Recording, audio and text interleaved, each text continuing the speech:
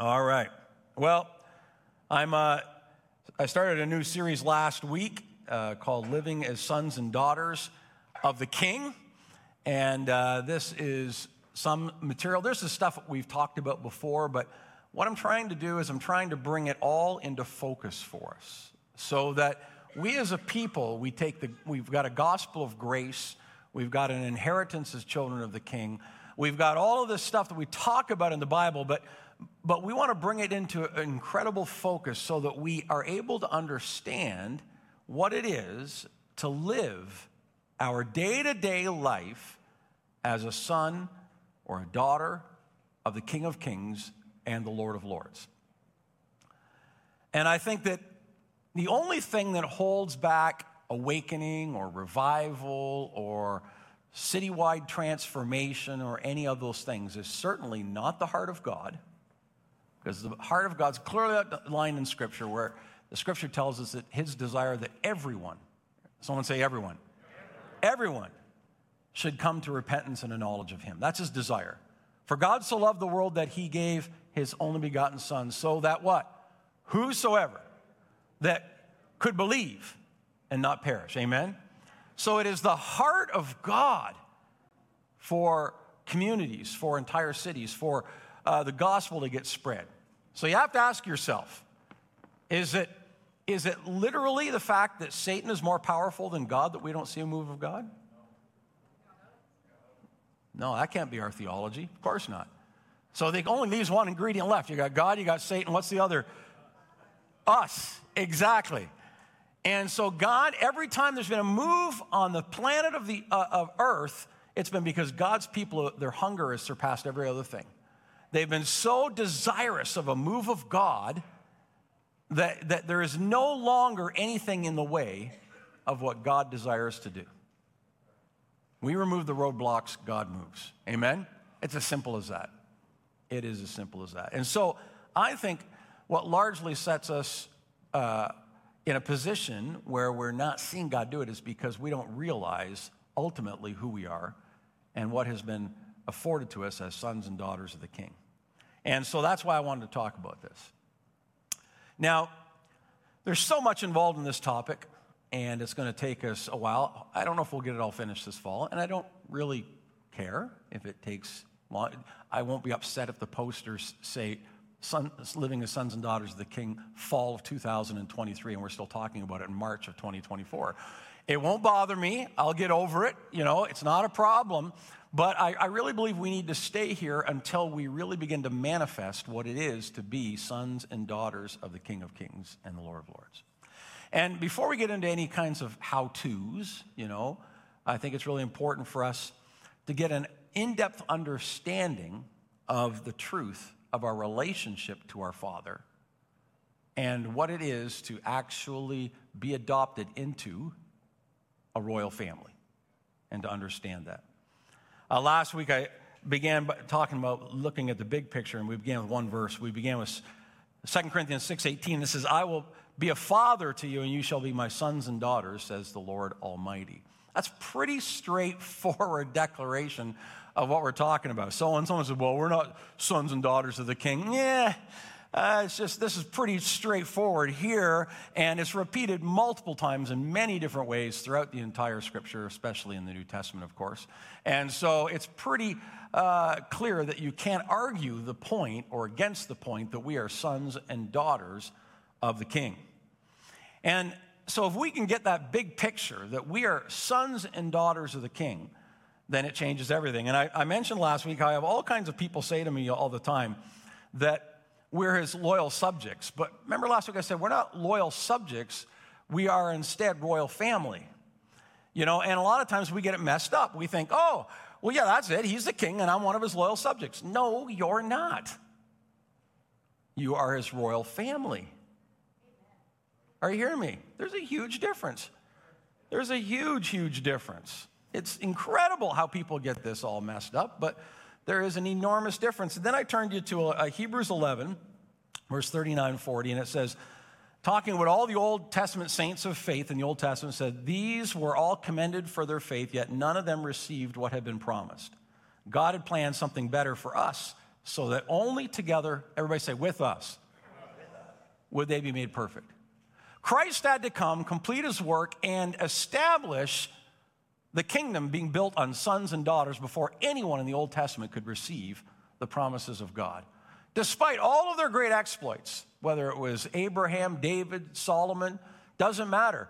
None of them received all of the promises of God until the work of Christ was completed and they could be adopted as sons along with you and I. And it gets even stronger from that. I mentioned last week also that God doesn't hide things from you, he hides them for you. So in other words, God has taken this mysterious truth and he set it aside until now. And then if you read in Romans chapter 8, verse 18 to 21, Paul says this, I consider that our present sufferings are not worth comparing with the glory that will be revealed in us. The creation waits in eager expectation for the sons of God to be revealed. For the creation was subjected to frustration, not by its own choice, but by the will of the one who subjected it, in hope that the creation itself will be liberated from its bondage to decay and brought into the glorious freedom of the children of God. God wants the entire earth to come into the freedom that we experience as children of God. He doesn't want the world to be held back in bondage and war, pestilence, and disease. He wants it to come into liberty, and their liberty comes as the sons of God walk in everything they are. How many know if there was a worldwide global revival, literally just absolute outpouring of his Holy Spirit, where literally half the world's population in a week came to Christ, that everything in this earth would change? Economics would change. Everything would change. You name an aspect of life, it would completely change, right? Many historians have documented this phenomenon that when God does come into a nation or when God does come into a community, they even have a phrase they've coined for it. It's called redemption and lift. As they see a community or a people group experience the gospel and see how every aspect of their life shifts when the community or the group of people encounters Christ. You may even have experienced it in your own life, right? Before you knew Christ, Ryan, you were a tow truck driver, right? Christy, you were bartending up Slapshots, weren't you? Yeah. Christy, what do you know? RPN Hospice Quinny. Ryan? That's right. And why? Because they came to Christ, God got a hold of their lives and lifted them into having greater vision, more aspirations, greater desires, and then God leads us into that, and he changes how we view ourselves and the world, and along with that comes every other aspect of redemptive lift. Are you hearing me this morning? That's just the power of the gospel. It's the power of the gospel. So, all right, let me move on this morning. If this is true, then why do we have such a hard time with this revelation as the church? Why do we have such a hard time as Christians grabbing a hold of this? Well, it's because we've been conditioned for as long as we can remember to practice and understand that everything has to be earned. Right? I mean, just think about it. We're conditioned to earn as children. We're conditioned to earn praise and affirmation from our parents. And we do it to our children, when they're really ooey and gooey, we get more expressive, and when they're more, deadpan, we just set them down and talk to our friends, right? And so they learn very early. We get, affirmation from our parents. Then earning grades from teachers, is the next stage in our life. And then as children, as young adults or youth, earning and playing time from the coaches, earning the attention from boys and girls at school, earning approval from friends, right? You know what it's like. You guys were all there. And then, of course, as adults, earning approval from your spouse. Hopefully you desire some approval from your spouse. Maybe this one's even worse. Earning approval from our in-laws. Hopefully we get that as well. Amen. And then earning a paycheck from our employer. We spend our entire lives stuck in this mode of earning favor, affirmation, love, affection, value. We earn value. We so invest our lives so that other people will value us. They will value our work. They will value what we do. For men, this is often more deeply tied to our work. And for ladies, it's usually often tied deeply to their relationships, to their family, to their children, to their friends. We're all in it. We're all in it together. And we get stuck in this whole process. Learn from childhood that kind of approval, that kind of affirmation, that kind of affection, that kind of value on our life or in our lives has to be earned. Has to be earned. And don't get me wrong, I mean, if you decide to stay home and say, I'm not going to show up for work on Monday and all the rest of it because pastor said I don't have to earn it anymore, you're probably going to starve very quickly. I'm trying to point out to you how the world system outside of God's glorious kingdom is set to operate. And it isn't that God doesn't want us to work. It isn't. In fact, one of the words of worship in Scripture is the word work, avoda.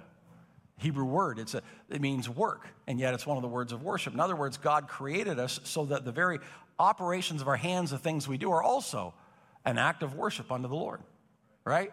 Whatever you do, whether in word or in deed, right? We do it and giving glory and thanks to Him, amen?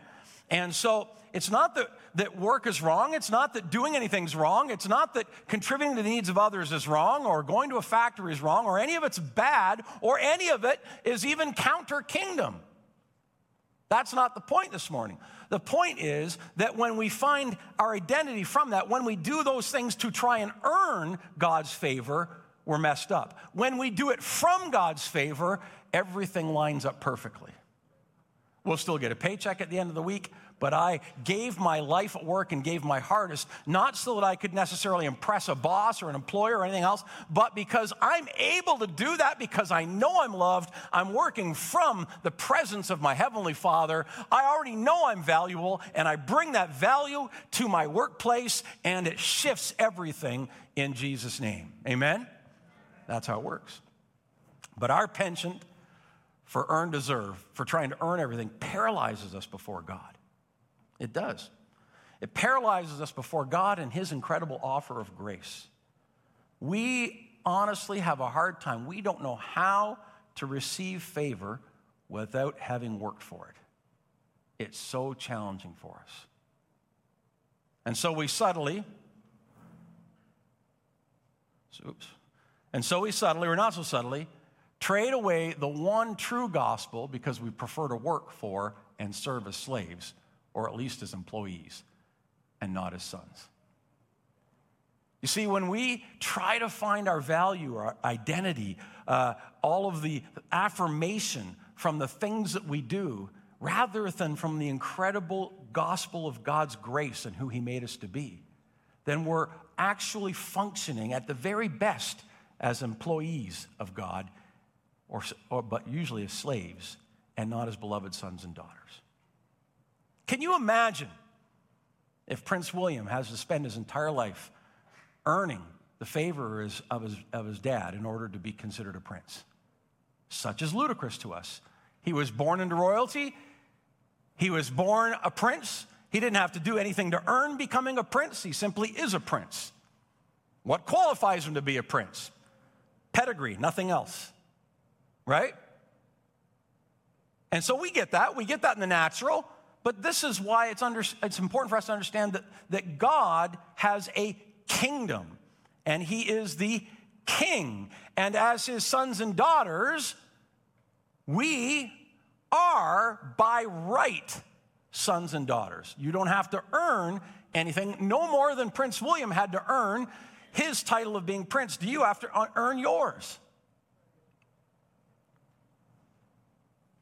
Are you beginning to understand what I'm talking about? You are a son or a daughter of the King of Kings, the Lord of Lords. That's who you are. Yet, the truth is, it's hard for us because we draw so much security in our life from having at least some semblance of control. Be honest, right? We like control. I like control. Do you like control? You liars. Of course you do. Of course you do. You know? And we like to know what's going to happen tomorrow. We want to know what our schedule is. How many of you are type A personalities? Then you know exactly what I'm talking about, right, Amanda? Come on. We got to have every duck in a row. We got to have it all lined up. We got to know where we're going. We got to know what we're doing. Oh, I don't even want to talk about Christy. Oh, my word. Yeah, she's type A on a scale that the rest of the alphabet doesn't exist. Ryan, I don't know how you do it, man. I live at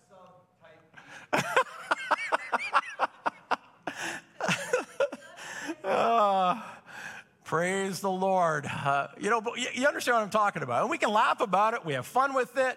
But the reality is that we like that control. And even if we're not a type A personality, maybe we're more of a relational person or whatever, but we still like to be able to know where we stand in relation to those other people. We like to know, what is my position? How am I observed by them? How am I accepted by them? All of that comes and is as a result of not really living in the security of who we are as sons and daughters. But in order to live in that security, we have to abandon some of that endeavor, that work that we have to control things. We have to release that to Him. And so earning stays popular with us because it gives us some sense of control over our lives. And so when we have that control, at least we have a sense of security that is there. And it's hard for us to simply believe that we could be secure in His everlasting love without having had to do a thing.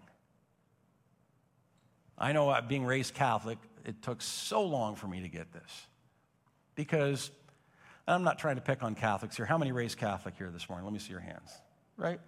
I mean, everything in my thinking was that God's grace only came to me if I did all the right stuff. Right?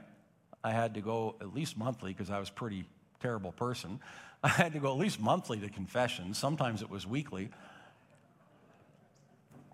Had to unload all my stuff on the priest. That was embarrassing. And I don't know about you, but in our Catholic church, we didn't have any of those really fancy confessional booths like you see on TV, where you go in and it's a nice dark thing, and there's a little door that the priest slides open with a screen on it, somehow distorting who's on the other side. You guys have seen those all in the movies, right? And then you go, "Forgive me, Father, if I have sinned. It has been 3 weeks since my last confession. These are all my sins," and then you name them all off. Well, that wasn't what it was like for us. You'd go into the vestibule on the side of the church, and he has a little bench set up there, and you're on one side bench, and he's right there on the other. "Hey, what's up?" And, you kneel down, and you confess all your sins to him, and then when you're done, he stands up like none of the conversation happened and asks how you're doing in school and everything else like that. And it's like, whoa, he forgets this stuff real quick, Because I'd go in there, and I'd have some pretty good stories to tell in my confessional times. But that whole culture, I think I've got to do this in order to receive this, right? And then as I advanced through that, I became an altar boy and everything else. I lived in this constant state of, examining myself and wondering am I doing enough? Am I working hard enough that maybe, just maybe, I won't have to spend any more than 10,000 years in purgatory? Which, by the way, there's no mention of purgatory in Scripture. So, where we get these things from, I'm not really sure. I haven't examined all of that in the doctrine, but this I do know, that none of that has anything to do with what the Scripture tells us. The Bible tells us that we are His children. There's a verse in Galatians chapter 4 that I want to focus on this morning, and listen to this. It says, "But when the fullness of time had come, God sent forth His Son, born of a woman, born under the law, to redeem those who were under the law, that we might receive adoption as sons. And because you are sons, God has sent forth the Spirit of His Son into your hearts, crying out, 'Abba, Father.'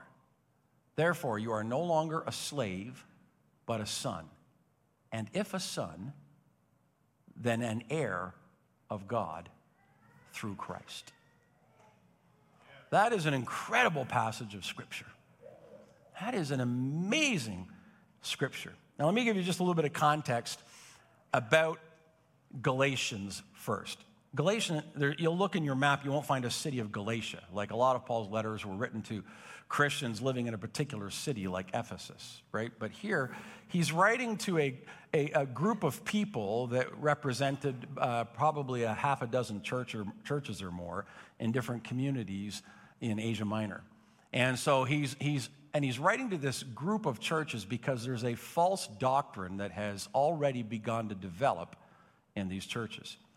And this false doctrine was being promoted by a group of legalists that Paul calls, whether this was their official title or not, I don't know, but Paul calls them Judaizers. Judaizers. And these people taught that Christians were still bound to and obligated to keep all of the conditions of the law. They also taught that God's promises were only for Jews, and that in order for a Gentile to be able to receive the promises of God, they had to become circumcised. In other words, they had to become Jewish before they could become Christian, right? And then finally, they also taught that faith in Christ alone was inadequate, that it must be have added to it the observance of the law. Now, this is in direct contrast to what Paul had already been writing down and teaching and sending out to churches in Rome and many different places, that the gospel that we are saved by grace through faith, right? So the Judaizers, they attempted to discredit Paul. And so when you read the book of Galatians, one of the things you'll discover is Paul making a defense of his apostolic ministry, of why he is no less than, say, Peter or James or John. But because that's exactly what the Judaizers were doing. They were saying, don't listen to Paul. He's not a real apostle, right? Instead, just listen to James or John. And you'll remember that, Paul had to go and rebuke Peter and James, right, in Jerusalem because they were kind of falling into some of the traps of the Judaizers. And you read in the book of Acts how Paul went and said, you can't be doing this, right? It's not right. You can't layer the law on top of the gospel of Jesus Christ. So Paul, in the letter of Galatians, is tackling all these things. That's why Paul's letter to Galatians, I like to call it a masterclass piece of theology on grace. It is an incredible epistle of grace. It is an amazing book to just help you understand what God has done by grace and how, because of God's grace, we are no longer under the law. Do you hear me this morning? Are you saying that the law wasn't right? No, Paul he attacks all those arguments. He's not saying that the law doesn't have merit, that the law isn't right or righteous. No, he's not saying that. But he does say and point out to us that the law, by nature of what it is, condemns because we all see that we don't measure up to it. And so Christ did not come, Paul says, to eradicate the law, to say that the law was not righteous, it wasn't right, it wasn't good. He said, no, he didn't do that. He came to fulfill the obligations of the law. So that by Jesus Christ giving his life, he fulfilled the obligations that you and I could never meet by being the perfect sacrificial lamb given up once for the sins of the world. So that you and I are able to come to God, not on our good works, not on our attempts to keep the law, whatever that law might be, from the 10 Commandments right through to washing ceremonies in the Old Testament. No, we couldn't do it. Nobody could do it. The Bible says there's nobody righteous. Not even one could measure up. So Jesus came, gave his life on the cross. His blood sprinkled on every one of our hearts has cleansed us. And as a result of it, all the obligations of the law that we couldn't meet have been met in Jesus Christ. That's the gospel. Are you hearing me? And what does that do? It eliminates forever earned deserve. I stand here today as a blood-washed saint of God. I am valuable. I am worthy. I can stand here without any shame of all the stuff I did in the past. When we first moved to Belleville, I'll be honest with you, I was nervous. It's awful close to my hometown. People knew me. I'm not kidding. You can ask my wife, I had some nervous feelings about coming to Belleville. I mean, just 20 minutes down the road's Napanee. And a lot of people in Napanee knew Kevin Dowling, let me tell you. Maybe they'd forgotten all about me and I was bigger in my own mind than I really was. But, I know the kind of trouble I got in. And I thought, if I come to Belleville and I'm pastoring here, somebody's going to show up Sunday morning and they're going to yell Ichabod from the back of the church. They're going to say, who would let that guy pastor this church? Who would ever let, you guys are off your rocker to be in the house that guy's leading. And if it weren't for the blood of Jesus, they'd be absolutely right. But because of the blood of Christ, I don't stand here today condemned for any of that nonsense I did in my past. I stand here as a blood-washed, purified Son of God who has been positioned so that he can pour his heart and his love and affection not only on me, but through me. And that people can receive. Kevin Dowling is a dead man. Kevin Dowling, the Son of God, is alive. And God is able to work through that. Amen? Hallelujah. And so that is the gospel, people.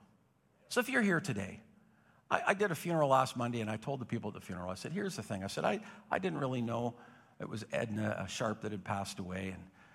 And I said, I didn't really know Edna that well. I got to meet her in the last couple of weeks as she was palliative and got the privilege of going in and praying with her and talking with her about the Lord. And her daughter, Darlene, had led her to the Lord, and she was now praying every day, and it was just a wonderful time. But I said, I didn't really get to know her. I said, but you know what? I said, I can tell you, as I said, I'll bet Edna was not a really nice person some days. I said, I know that. How do I know that? Because I know I was not a very nice person. And I know you all have days when you're not very nice. Why? Because you're human beings. Hello? And I said, here's the beautiful thing about the gospel. God doesn't judge any of us based on our worst day. Hello? He doesn't. But I got news flash for you. When you sit back there smugly because you just helped somebody who's homeless on the street, or you took some, person in and gave them a good meal, or you didn't yell at the person who cut you off in traffic, and you pat yourself in the back and say, I'm such a good person. God doesn't judge you on your best day either. In fact, he doesn't judge you based on you at all. He judges you based on the work of Jesus Christ. Are you hearing me? And it doesn't matter what my worst day is or my best day is. God judges me purely on the merits of Jesus Christ. That is the gospel. Okay. So, if that's the gospel, then we have a liberty as being divine sons and daughters of God, and we're certainly not orphans. So stop living like one. Are you hearing me? Stop living like one. Stop living trying to garner God's approval and more everybody else's approval. I'm nice to people, not because I want to earn their approval, but because that's what a Christian should do. God's been nice to me, so I'm nice to other people. See how that works? But I don't need them to approve me. Christ already has, right? And when you get a hold of that and you're able to love people because Christ first loved you, you can love them better than when you're trying to earn their approval. Because you're not even thinking about that anymore. You're just doing it because Jesus did it for you. I can do it for them. And when you get a hold of all that Jesus did for you, then you're motivated to do lots of wonderful things for him. And at no point does it change your standing with God. It doesn't. You're still in the same place, loved and adored and cherished by him, his son or his daughter. It's not a multi-level marketing company. There isn't a pastor tier and an elder tier and a deacon tier. And as you climb the tiers, right, you get more points or awards or diamond level or whatever. And then one day you get a bigger mansion than everybody else. Come on. Where do we get this stuff from? Certainly not in the Bible, right? It's not in the Bible. But doesn't the Bible say there's rewards? Sure, there's rewards. There's rewards. But I got news for you. I don't think the rewards are based on your doing. I think the rewards are based on your being. Huh? Yeah, I think the rewards when you stand in the presence of God are doled out based on how well you just let him love you. It isn't going to be based on I did this, and this. And even if those do play into work, it's because I did them from my place as a beloved son or daughter, not trying to earn anything from him. And he's able to lavish more on some people because some people just are so aware that they're adored and loved by him, and they can just receive. Are you hearing me this morning? All right. So he's halfway through his message this morning. Praise God. All right. What I actually want to talk about today are this. That was a pretty good preamble, wouldn't you say? 3 promises by God's grace afforded to us as sons and daughters in that passage, Galatians chapter 4 that we just read. There are three things that are there, woven into that passage for us. First, there's this. When God redeems us, he secures us forever. We're safe. We're family. He never forgets or forsakes his children. Maybe I should put this up on the screen. So the first one is security, right? The second one is intimacy, right? What else is afforded to us as from this passage tells us by grace? A deep, personal, satisfying relationship with a heavenly Father who knows us thoroughly, yet knows us thoroughly, knows everything about you, even the worst thoughts you have, knows you thoroughly, and yet loves you continually, and who promises to protect and provide for you. And thirdly, prosperity. 3 promises in that passage we're going to look at: security, intimacy, and prosperity. We become Christ's brothers and sisters, if you will. We become joint heirs, the Bible says, with us. All things. Everybody say all things. Are afforded to us. We're not orphans, begging on the streets, nowhere to call home. We're part of a family, a royal family, whose father is king and who provides for his children. Amen? Security, intimacy, prosperity. Let's look at those real quick here this morning. Security. You are safe. The greatest threat in any of our lives is our sin. But not because sin will take us to hell. It's already been paid for by Christ. How many know your sin, past, present, and future, is taken by Christ, right? Aren't you glad for that? So when I sin tomorrow, right, I don't have to go and do a whole mess of exercises like I used to as a Catholic, go to the priest and do all my penance, my acts of penance. No. It's all taken care of already by Christ. So then if that's true, then how does sin still threaten me? It threatens me because it gets in the way of my relationship with the Father. So when if I let a sin into my life, then it becomes a barrier to intimacy with the Father. And how that throws off my security is all of the misgivings that I start having now about my life. How many know what I'm talking about?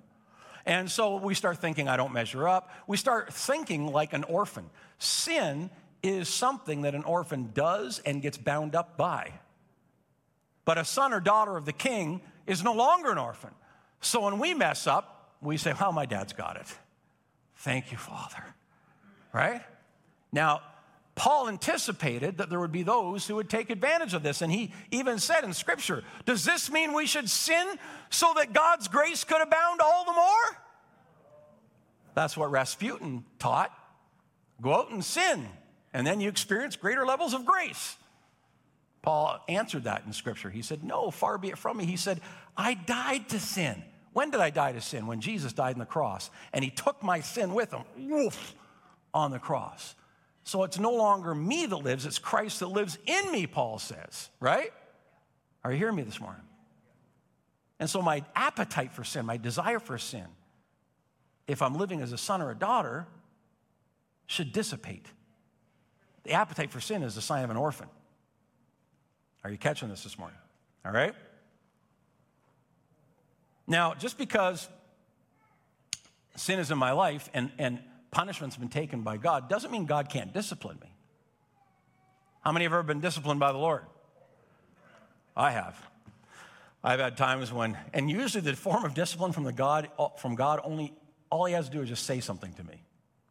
Like, I've had moments when I acted selfish or I acted this, and God just has to say to me, and at least the way he speaks to me, he usually has a little layer of sarcasm in it. God can be sarcastic? I think so. He looks at me and he says, oh, I bet that felt better. And immediately I'm stuck in my spirit by the Holy Spirit. And I'm like, I've told somebody what I actually thought of them, and God says, oh, I bet that felt better. Oh, I'm being disciplined by the Lord. That hurts. Oh, and I have to go back and repent to the person. How many have ever experienced that? Is it only me that he speaks to a little bit of sarcasm like that? That's how I get it. Maybe it's my personality. He knows that I'll hear it loudest if he uses that tone with me. But that's what happens. And then I go back and I got to repent for being such a mean person or a terrible person, But the reality is God's going to discipline you. Why? Because you're his son or his daughter. That's what Scripture teaches us. To endure hardship as discipline. God is treating you as sons. For what son is not disciplined by his father? So sometimes in our journey we end up in hardship and God's trying to get something out of us. He's trying to twist something, pull it out of us. And the sooner we'll submit to him, the faster we can get through the lesson and get on to the next thing. I remember it was Graham Cook who said, you never fail any test in God. You just keep getting the same test over and over again until you pass. So if you don't like the test that you're in, then learn it so you don't have to experience it over and over again. Are you hearing me? All right. And then finally, I love what Bill Johnson says. He says, in Christ, we have to understand we're unpunishable. You're unpunishable in Christ. And I've had people say, come on, Pastor,